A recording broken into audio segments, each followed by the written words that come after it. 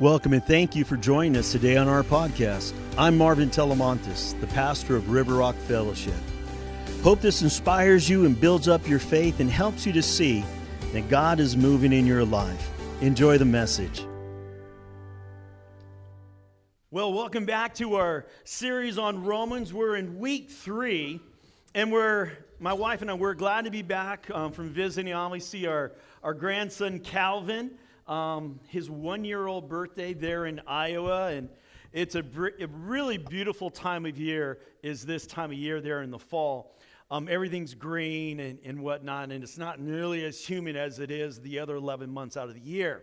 But this little guy now is walking, and when I first got there, to see him walk right over to Chris and want to get with her, and it was pretty special. So we had some good times there. But I also understand that you guys had some good times here with Pastor Tim Clement, and he just brings an incredible story.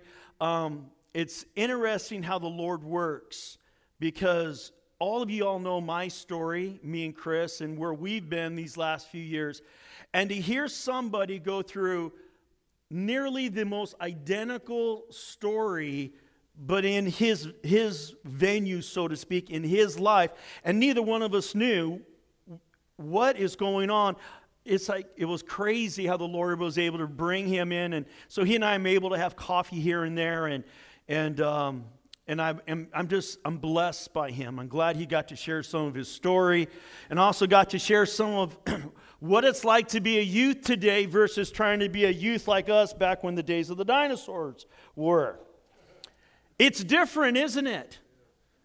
The kids have a completely different world that they face than we do. But I'll tell you what's common. We wrestle not against flesh and blood, but against principalities and powers in high places. Spiritual warfare was there for us, and spiritual warfare is there for them. So we need to pray to the Holy Spirit for all of our kids. Whether they're still in the house or not in the house, we still need to pray for them. Amen? Well, if you're listening by podcast, want to say thanks for joining, and also pray that today's message would help you take your next step closer to Jesus. So far in this series, we've talked a lot about sin. We've talked a lot about Jesus and the power of the gospel. And as you know, God has saved you from sin and from death through the sacrifice of His Son, Jesus Christ. But God didn't just save you from sin only, to have you wait patiently down here until His Son Jesus returns. Do you know sometimes we believe that? We get saved and then we think we're expected to show up to church and do this and do this. Is He coming this week? Is He coming? That's not what it's about. Do you know He wants us to live life abundantly until He comes? He wants us to have freedom from sin, to pursue righteousness. Now, living a righteous life demands that we first give up, or that we die to our old way of living. This pursuit is a daily decision and a daily commitment to saying no to the things we should say no to, and saying yes to the things that we should say yes to. That is a daily commitment. And the more the old things in my life die, the old things that in your life die, that are not of God, well, the more we become alive to the new things that God wants to do in us and then through us. The pursuit of righteousness, it's not a sprint. It really is a marathon. Anybody here old enough to say, I've been a Christian longer than most of these young people? And you would say, and I'm still not there yet. This is a pursuit. It's a marathon. Why is that important? Stop beating up on yourself. We're fighting some really serious stuff. And if you're trying to fight your Christian life alone, it's just not a great way to go about it. It doesn't work. It's a great way to fall. Well, turn with me to Romans chapter 6, and we're going to start reading there in verse 1. But before I go to read that to us, I want to give us an understanding to what Paul's telling us. I mean, the first two words says this, well then, what are you talking about? He's referring to what he just talked about in chapter 5. He's saying, here's my conclusion because of what was said earlier in chapter 5. So it's not in your text, it's not in your bulletin, but it's right here in this little phone of mine. So I'm going to read some of it to give us an idea. So in Romans chapter 5, verse 18, it says, therefore, as through one man's offense. Now, who's the one man? Adam. Yeah. Judgment came to all men. Can you imagine that? Because this one guy ate the apple. Did you know because of what he did, it impacts you and your kids, your grandkids? I mean, forever generations. Judgment came to all men, resulting in condemnation. Even so, through one man's righteous acts, the free gift came. What's the free gift? Salvation. To all men. And the word men here is meaning all humanity. Not guys, everybody. Resulting in justification of life. For as by one man's disobedience, many were made sinners, so also by one man's obedience, we call that the second Adam. We also call him Jesus. Many will be made righteous. Moreover, the law entered that the offense might abound. But where sin abounded, grace abounded much more. So that as sin reigned in death, even so, here comes the word again, even so grace might reign through righteousness to eternal life through Jesus Christ our Lord. So here is where Paul is picking up. He's talking about this whole dynamic between Adam when he did wrong and what Jesus did to correct what Adam had done wrong. Dealing with sin and all of that ramification. And then he brings up this whole subject, this whole matter about the power of grace. And then he says, well then, because he's about to say, let me give you the flip side of this. Since there's incredible grace, I now have a special license in my back pocket that I can go sin anywhere and everywhere because grace abounds. And that's where we pick up with Paul saying, if you think that way, this is what Paul says. So he goes, well then, should we keep on sinning so that God can show us more and more of His wonderful grace? Of course not. Since we have died to sin, how can we continue to live in it? Or have you forgotten that when we were joined, catch this, when we were joined with Christ Jesus in baptism, we joined Him in His death? What does that mean? I went and got water baptized. And therefore, when I drowned in the water to my old self and to my old ways and to my old core values, to my sinfulness, then I was resurrected up out of the water in brand new life with a whole new core value system, with a whole new way of thinking. For we died and were buried with Christ by baptism, and just as Christ was raised from the dead by the glorious power of the Father, now we also live new lives. Since we have been united with Him in His death, we will also be raised to life as He was. We know that our old sinful selves were crucified with Christ so that sin might lose its power in our lives. We're no longer slaves to sin. Somebody say amen. That's a good one. For when we died with Christ, we were set free from the power of sin. And since we died with Christ, we know we will also live with Him. Verse 9. We are sure of this because Christ was raised from the dead. He will never die again. That's important. That means even though you or somebody you know or somebody else who knows somebody else, it doesn't matter who it is, guess what? Christ isn't going to the cross again for you. He's done. It is finished. Death no longer has any power over him. When he died once to break the power of sin.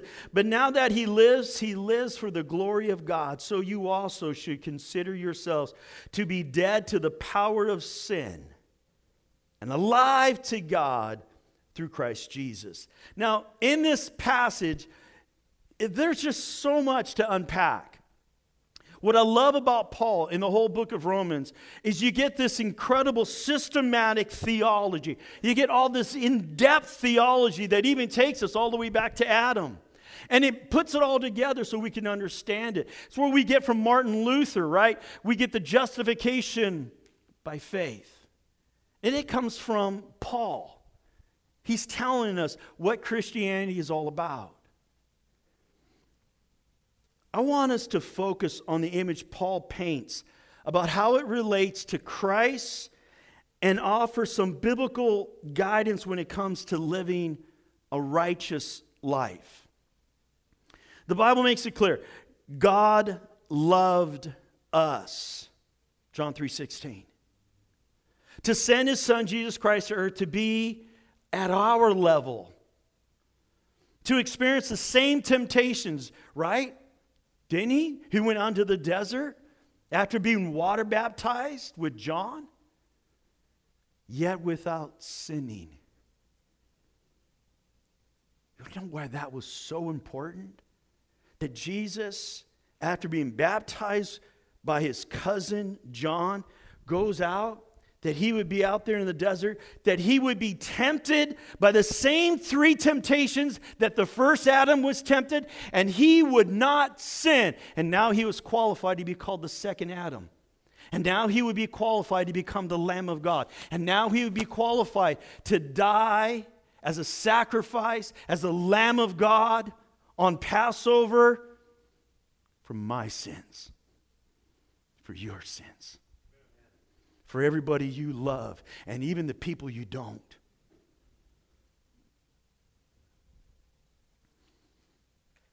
Because of this sacrifice, Paul says, we are now united with Christ in Jesus' death.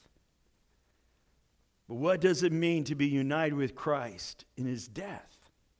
I mean, I wasn't there at the cross. I mean, I didn't get flogged. Neither were you. United with Christ. United with Christ. One of the keys to understanding this passage is in verse 2. When he says, should we go on sinning? In verse 1, right? And then the answer is verse 2. Of course not. Since we have died to sin, how can we continue to live in it? Paul's making the point that when we repented of our old life and turned our backs to sin and to death, we became something new. Obviously, a life of sin isn't exactly fulfilling in any way at all. As somebody who's on death row, was all the sin worth it? They would tell you no. Unfortunately, many people have spent years walking in darkness. And a lot of them going to church every single Sunday. And those of you who have turned from sin, you know the difference between living united with Christ versus living in darkness with evil, with sin. You know the difference. Let's look at Romans 6, verse 23. For the wages of sin is death. But the free gift of God is eternal life through Christ Jesus our Lord. It says the wages of sin is death. It's not a good life. It's not an abundant life. It's not anything. It means you work 40 hours a week, you get 40 hours of a paycheck. You do sin, Marvin, that wage for you will be death. No substitutes. A life of sin is no way to live a fulfilled life. In fact, the only payment acceptable for sin is death.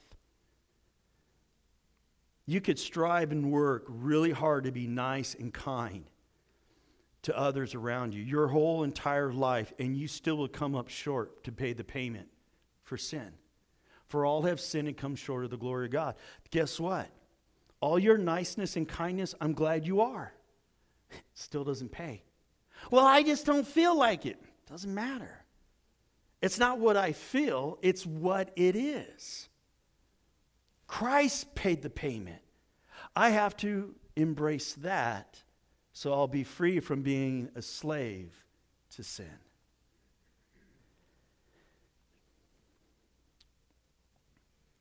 See, there's still good news. The good news is that where Jesus is where Jesus comes in. Because of his sacrificial death and being sinless, the curse of sin has been broken. And again, here we go in Romans, back to chapter 6, verse 3 and 4. Or have you forgotten that when we were joined with Christ Jesus in baptism, we joined him in his death? For we died and were buried with Christ by baptism. My salvation is not in my baptism. My salvation is in my belief in Jesus Christ and my confession of my sins. What does that mean? That means I'm acknowledging that I'm full of sin. I was born a sinner. So were you.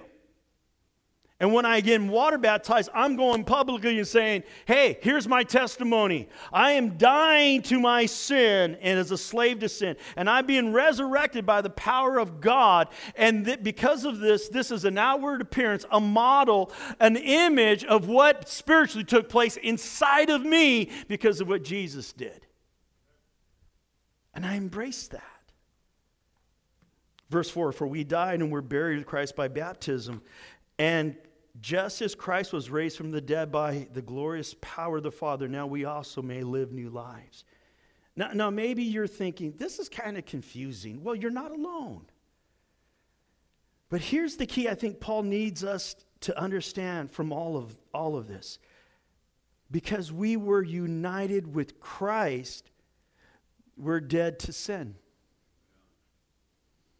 Which means we are no longer slaves to sin.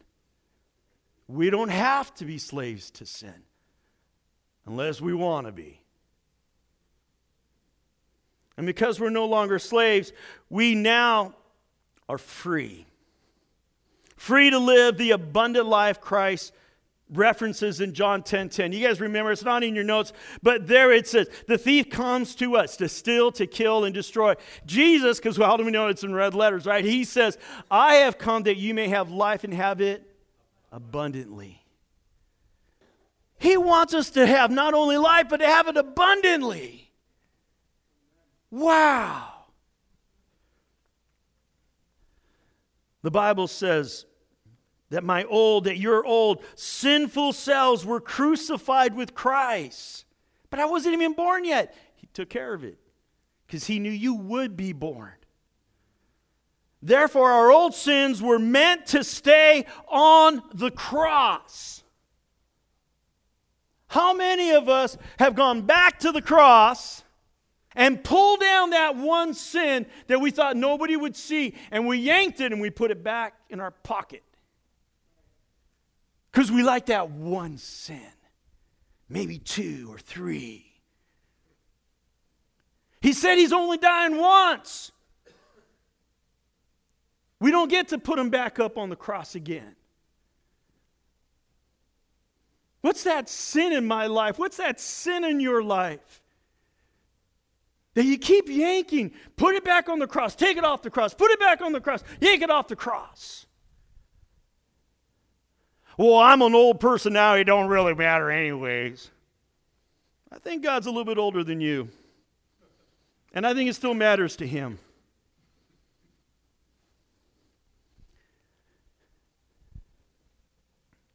We got to be careful. Careful of going back to something that's not good for us. Go with me to Proverbs 26, verse 11.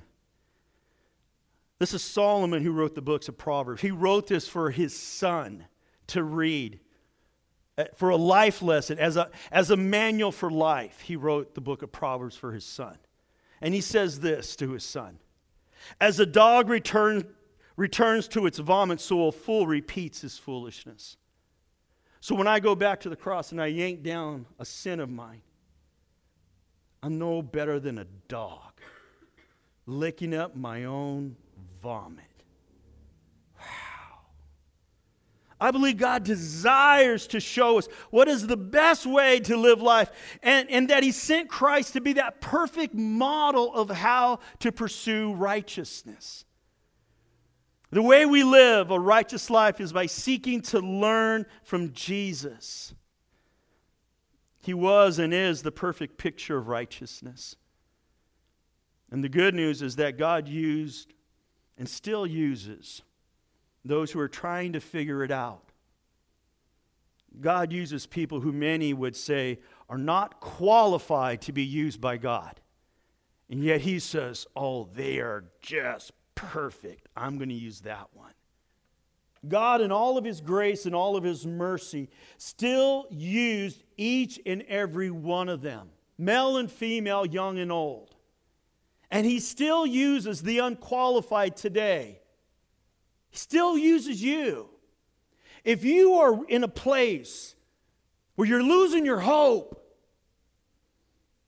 you're losing your edge, your drive, He's not done with you yet. Stop giving up. Fight. No. They had all the excuses too. And God still used each and every one of them, and He'll still use you, and He'll still use me.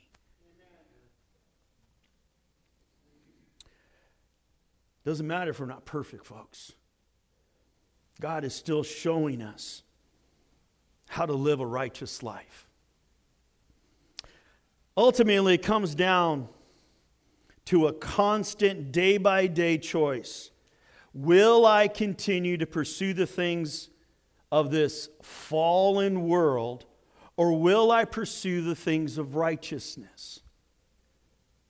Will I continue to go back to the old life of sin, or will I embrace the new life I have in Christ?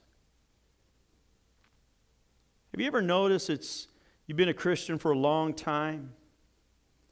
It's kind of easy to kind of nudge and say, this is no big deal. It's not a big deal. I'll just do a little bit of this, a little bit of that. It's like the alcoholic. I'm just going to drive by the old bar. No, I'm just going to see if Joe's in there and say hi. I haven't talked to him in a long time. Next thing you know, you're up on the stool. Next thing you know, you go, hey, George, give me a brewski. It's easy to slowly, subtly give up. Just be careful. Don't give up. Live a righteous life. In Matthew 6:33, we all know this one. Seek ye first the kingdom of God above all else, and live righteously, and He will give you everything you need. Jesus invites us to seek first His kingdom, His righteousness. Because He knows when we do that, we will find the best life imaginable. But one lingering question kind of remains, doesn't it? Even if we make the decision to chase after the things of God, here comes the question. What does righteous living really look like? What's it look like? How do I live a righteous life? Do I have to live life like a nun? Like a priest? Paul makes it clear that a good starting place is to start paying attention to my old value system and seeing, does it have any place in me right now? Right now. The good part is that we are no longer that old person. I don't have to embrace their ways anymore because that's not me. Have you ever seen that? One of the fun things of going to Adult Teen Challenge is go to one of these incredible, dinners and stuff, and all of a sudden you'll begin to notice something. They come up, the students, and they'll, or even the graduates, and they'll say, "This is how I used to be." And it's a horrendous story. It's heartbreaking. And you look at them and you're going, no way were you like that. I can't see that in you. And they go, "Oh no, I was like that. I'm being nice because they said I can't say all of the stuff." And then they say, "Then I met Jesus. I really encountered him. Not because it was a building. I mean, I had something changed in me. And now this is how I live. And it's nothing like that person. I don't want to do that anymore. I hurt myself. I hurt others. It was horrible. But boy, pursuing this, I just wish I had more time. I'll never go back." But if we don't pay attention, hello, ancient Christian, if you aren't paying attention, you'll be a gossip. You'll be stingy. You'll be critical. You'll be criticizing this and criticizing that and talking about your kids and talking about them and talking about that. Talking about pastor, talking about them, talking about the politician. Before you know it, you're opening up the door. And there's this darkness inside of you. And before you know it, your testimony of this is starting to go to the testimony of this. It's a pursuit of righteousness that has to happen every single day. I am not perfect at this. And everybody in the room said amen. How about you?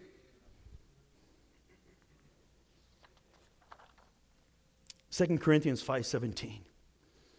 This means that anyone who belongs to Christ has become a new person. The old life is gone and a new life has begun. That's church. That's Adult Teen Challenge. That's Salvation Army. Used to be old. Encountered Jesus. Now new. New creation. Wow. Paul calls it a new person, a new creation. Though we may be tempted to go back to the old way of thinking and the old way of being, living a righteous life requires us to leave the sinful past in the past. As we move forward, I believe the key principle to constantly cling to the power and to the guidance of the Holy Spirit. I really hope you're hearing me when I say this, because I don't know what your background is. If you have a liturgical background, if you come from a Baptist background, if you come from a Lutheran background, a Presbyterian, a Nazarene background, if you come from a background, you're going to hear it this way. You come from a Catholic background, you're going to hear the word Holy Spirit this way. If you come from a different camp, you're going to hear the name Holy Spirit completely different. But how about we just hear, how does God say the Holy Spirit is? not an institution. What does the Word of God say? Galatians 5, 22, 25. Again, Paul wrote this book. But the Holy Spirit produces this kind of fruit in our lives: love, joy, peace, patience, kindness, goodness, faithfulness, gentleness, and self-control. There is no law against these things. You know, laws are put in place to enforce limitation and restrictions. The speed limit says 55 miles an hour. What is that? That is a limitation. Catch that? Laws are to confine you to behave a certain way. They restrict you. So when we look at love, say it with me, love. Wait, let's get it to go back. Here we go. Ready? Begin. Love, joy, peace, patience, kindness, goodness, faithfulness. Stop right there. Just gentleness and self-control. Catch this. Do you have to have a law and say, nope, we're going to put a limitation on joy? You're only allowed to have this much joy.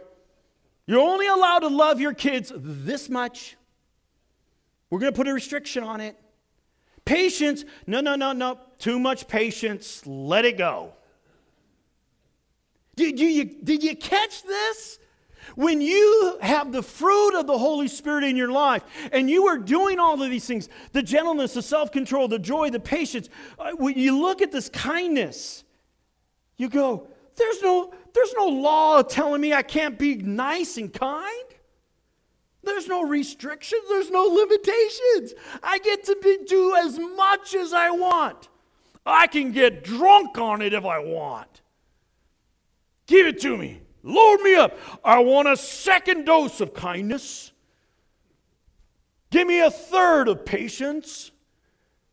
Load me up. Load me up. There's no stopping all that you want to do in the gifts of the Holy Spirit.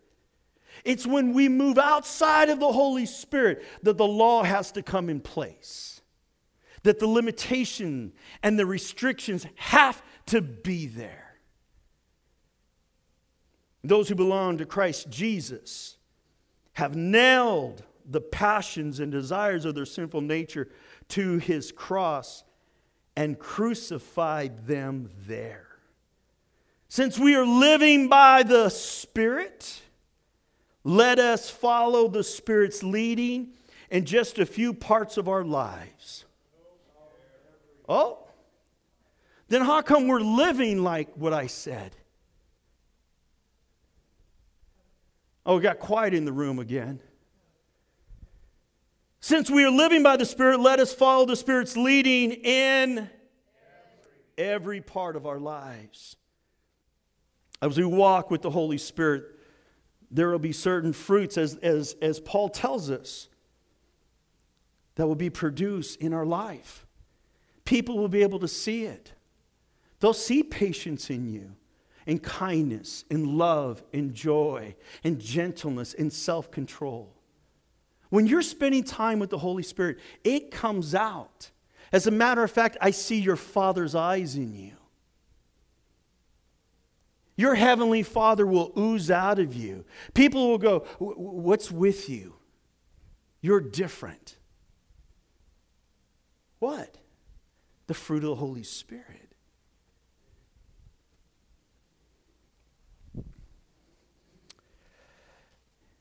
If we're looking for a list of things which God really cares about, we just found them here in Galatians chapter 5. You want what God thinks is important? Go to that list. Go to that list. We're set free because of the Holy Spirit, because of what Jesus did on the cross to live a righteous life. But we are not expected to walk in a new life and to be able to do this new life alone. God knew we couldn't go it alone. That's why He sent us a helper. In the Greek, paraclete. It's an advocate. Listen to what Jesus tells his 12 disciples here in John 16, verse 7. But in fact, it is best for you that I go away. Jesus is saying, it's best that I go away. Why? Because if I don't, the advocate won't come. If I do go away, then I will send him to you.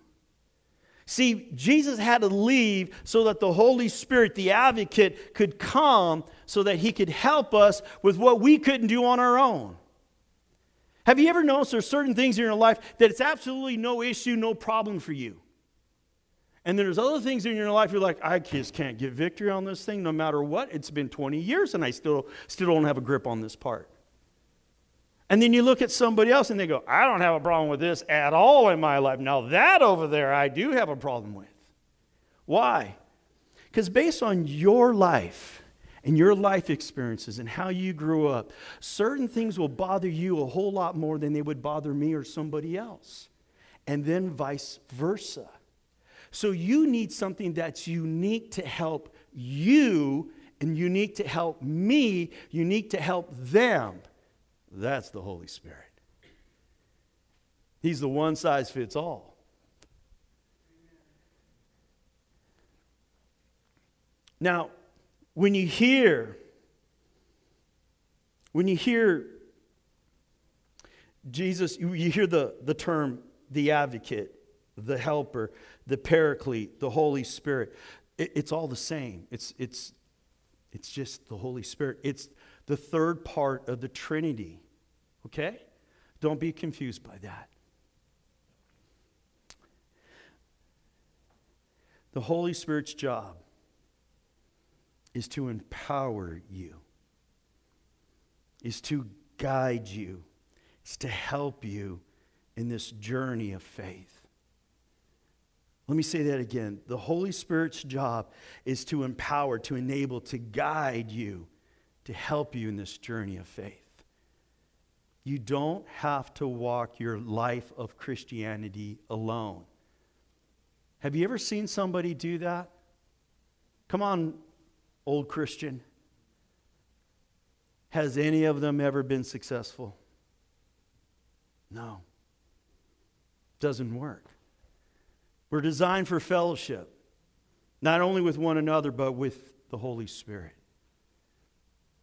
The pursuit of righteousness is not to be sought out alone. God knew we would need extra help and an extra hand. That's why He sent the divine reinforcements in the shape of the Holy Spirit. So here's how we're going to conclude.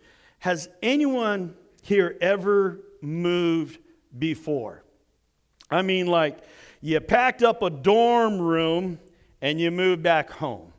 You packed up an apartment and you moved to a house. You packed up a house and you moved across from Iowa to Lodi. Have you ever packed up a business and moved to a different location? I'm telling you, for those who have ever had to move, the one thing you want more than anything are friends. Yeah, tell me amen. You know what I'm saying? You need as many able young bodies as you can and a lot of pizza and Gatorade. It's work. You are not designed to move alone. And you know what? You're not designed to live life or to move in life. To go from darkness to light, you're not designed to do that alone. To go from unrighteousness to righteousness, you're not to do that move alone. So maybe what you need to do is, hey, there's Men's Life Journal on Monday nights. Don't do it alone. Hey, there's Women's Bible Study on Tuesday in the morning and the evening. Bring your questions. Bring your successes and your failures and say, hey, I'm drowning over here. Need some help. That's what Christianity is about. That's why we have the Holy Spirit. But if I'm not spending time in His presence, then I don't hear what He wants me to hear. I don't sense what He wants me to do. My heart becomes callous, becomes hard, becomes bitter. There's this guy I know, he likes to use the word intentionality. And if you're not intentional about your daily faith with God, how many know what it's like when you're not intentional with God? I do. The pursuit of righteous living is not a sprint. It's a marathon. It takes time to rewire our old ways of thinking. You know what else takes time to rewire? Have you ever wired something, Dave, and you put the wrong ones together? I do too. Not only does it arc, but sometimes it works and we don't know why it works, but it's wired wrong. Now you have to undo the whole thing to try to figure out how to put it back together again. And when you've been hurt, when you've been taken advantage of, when you've been betrayed, when you've been broken because of what happened by somebody you love, all of a sudden the wires in your heart are broken. And they're twisted, and somehow there's just enough there to function, to get through the day. And it's only the Holy Spirit who can take it all apart and rewire it all back appropriately so you get the full charge of energy. And you can go in life with vitality and live the abundant life God's called us to live. Have you ever been angry with God?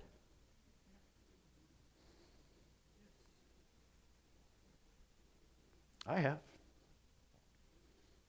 My wire's got to be pulled out, put together correctly. Why? Because I can't see it. I put it wrong to begin with. How am I to be the one to fix it? I need my advocate. I need my helper. I need the Holy Spirit who can bring me the gifts of the fruit of the Spirit that I could see correctly. I need a power stronger than any energy drink, any Red Bull. I need a power more powerful than any motivational speaker or some TED speech. See, pressing into the Holy Spirit begins with prayer. Share your concerns, your questions, everything with the Lord through intentional and focused time in His presence. Practice being silent and listening. Can you sit in silence? Close your eyes and tell your mind to shut up. Just listen. Tell your heart to calm down, to just be in His presence so you can hear Him. What are we hearing? What are you feeling? Do you catch the gentle nudge of the Holy Spirit? Here's the last one. Make sure you talk with others that you can trust. There's something about us as we get older, we don't like going to other people. What do we need more than anything? Somebody to speak truth to us, to confirm or to tell us we're out of line. But I'll tell you what, I got enough gray hair for most of you. I'll do it myself like a little 2-year-old. But what do I need? I need to be able to trust somebody.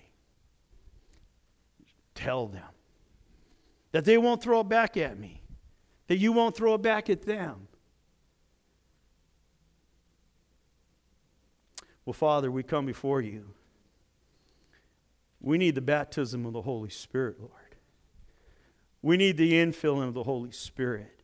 We need to stop trusting that we have enough in ourselves, in our own skill set. That like a preschooler, we want to say, I'll do it myself.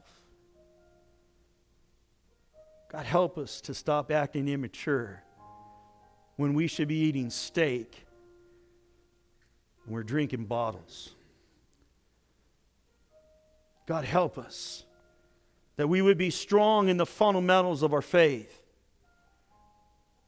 that we would pursue righteousness, that we would understand, what did Christ do for me? That I would be joined with Him, not only in His death, but in His resurrection, and He gets all the praise, He gets all the glory. Oh, Father, oh, how You love us. Oh, how You love us. Help us to love that way. Help us to forgive ourselves where we come up short.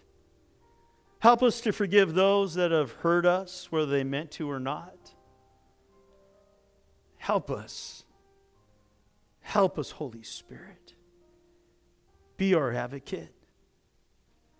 God bless Your people, I pray. Guide us, guide us, guide us. Help us to live by the fruits of the Spirit out of Galatians 5. Because there is no laws restricting or limiting the fruits of the Spirit. Bless Your people this week in Jesus' holy name. Amen and amen. Well, we hope this message helps you to take your next step closer to Jesus. Here's a great question to ask yourself right now. How will I be different because of what I just heard today? Well, for more info about us, go to rrf.church or find us on Facebook. I'm Pastor Marvin, thanking you for taking the time to join us.